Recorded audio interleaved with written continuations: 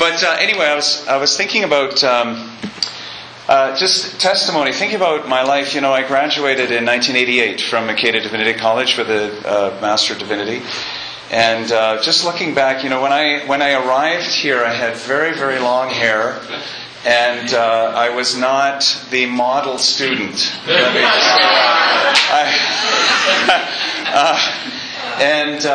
Gradually over time, I became a little more domesticated. But it was, I wanted to be a Christian rock star. That was my ambition in life.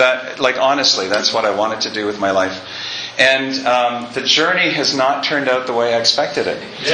But it's been a wonderful journey. And I thank God for all the things. Yurik and I are brothers in Christ and brothers in rock and roll. Because he lived the dream. He was a rock and roller for many years before he had your car accident and went into ministry. So I sort of took a different path. So, as I was thinking about sharing, I thought about the Ontario couple that were driving in Newfoundland and they got lost.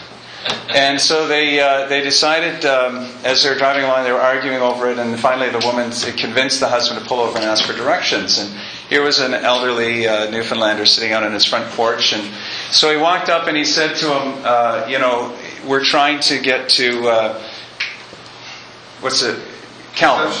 Conception Bay. How do we get to Conception Bay? And the old Newfoundlander says, well, you're not from around here, boys, are you? And he says, no, we just need directions, thank you. And he says, okay, well, if you just keep going down this road, when you get to the fork in the road, you take the left fork. Once you go down past Jones's place, you'll see there's a left, and you want to turn there, and no, come to think of it, turn around and go back the other way. And once you're down, you'll see 3 farms on the left, and once you get past the 4th one, if I was going to Conception Bay, I wouldn't start from here.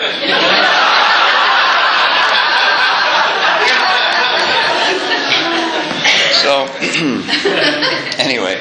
So, I'm going to sing a song as well, and stick with the rock and roll theme. This is just, I still want to play rock and roll. I'm just a 20-year-old with 30 years experience. I was born about 18 years ago in a little wooden shack.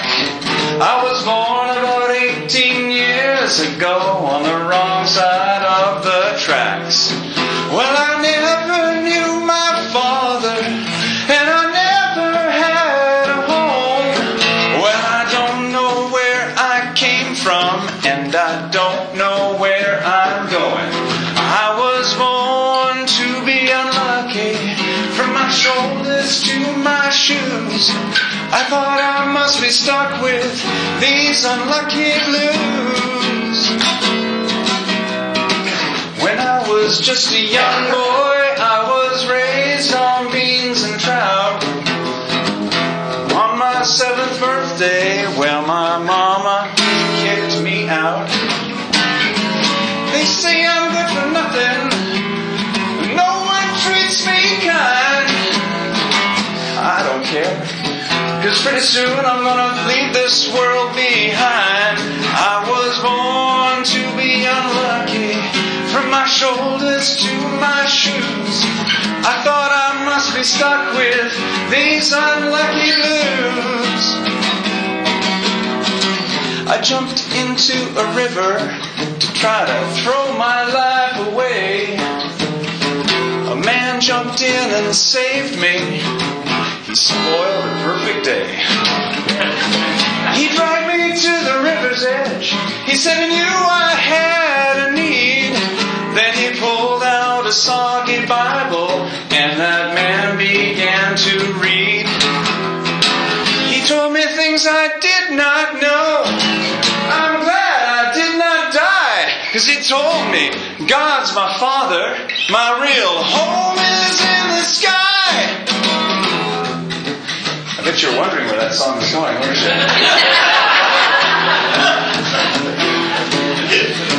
He said I've done a very foolish thing to try to drown my myself and die. Well, I told him I was glad he happened to be passing by. He said God would forgive me, so I repented of my sin. Then he said I must be baptized, and he threw me in again. I was born to be unlucky. My shoulders to my shoes. I thought I must be stuck with these unlucky blues. My life has changed in many ways. I'm such a different man.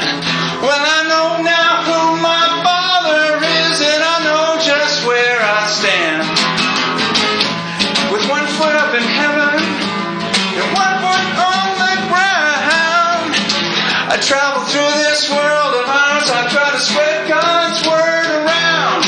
I was born to be unlucky, from my shoulders to my shoes, but I came unstuck from my unlucky blues.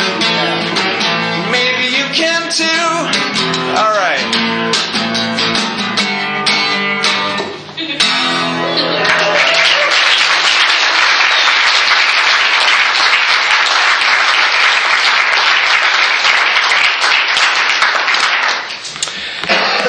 Whew.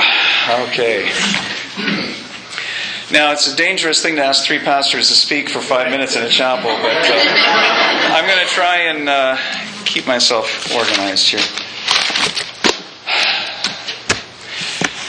The thing that I learned at ADC was a desire to serve God, to be open to God's leading, to be a servant.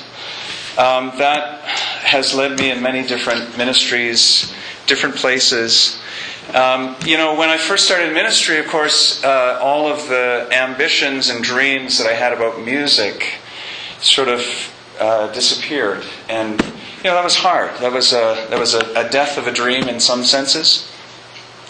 When I landed in Toronto as associate pastor, many of you will know Das Sidney, who was the senior that I was working with, and a couple of years into my ministry working with Das, he said, I have an assignment for you, Jonathan. We really need I think we need a contemporary worship service, very traditional church. So I started doing a contemporary worship service and brought together some musicians. We had a little worship band. This is in the early 90s, in the middle of all the worship wars and everything. And I was lamenting to a friend, a good friend, one day, saying, I had to give up the dream. And he said, "What are you talking about?" He said, "You're a professional musician serving God. You use your music in ways that maybe not the way you thought you would, but in a way that God is using you." And that was like a breakthrough moment for me, recognizing that, even though I had not been looking in the right place, if I looked back, I could see the hand of God leading me all the way through that. Now, there were other words of wisdom from Acadia that I brought with me. I remember the old joke about the student that came back to speak to the homiletics professor after a couple of months of preaching and said, "Remind me again, how many points does a good sermon have?" And the homiletics professor said, "At least one."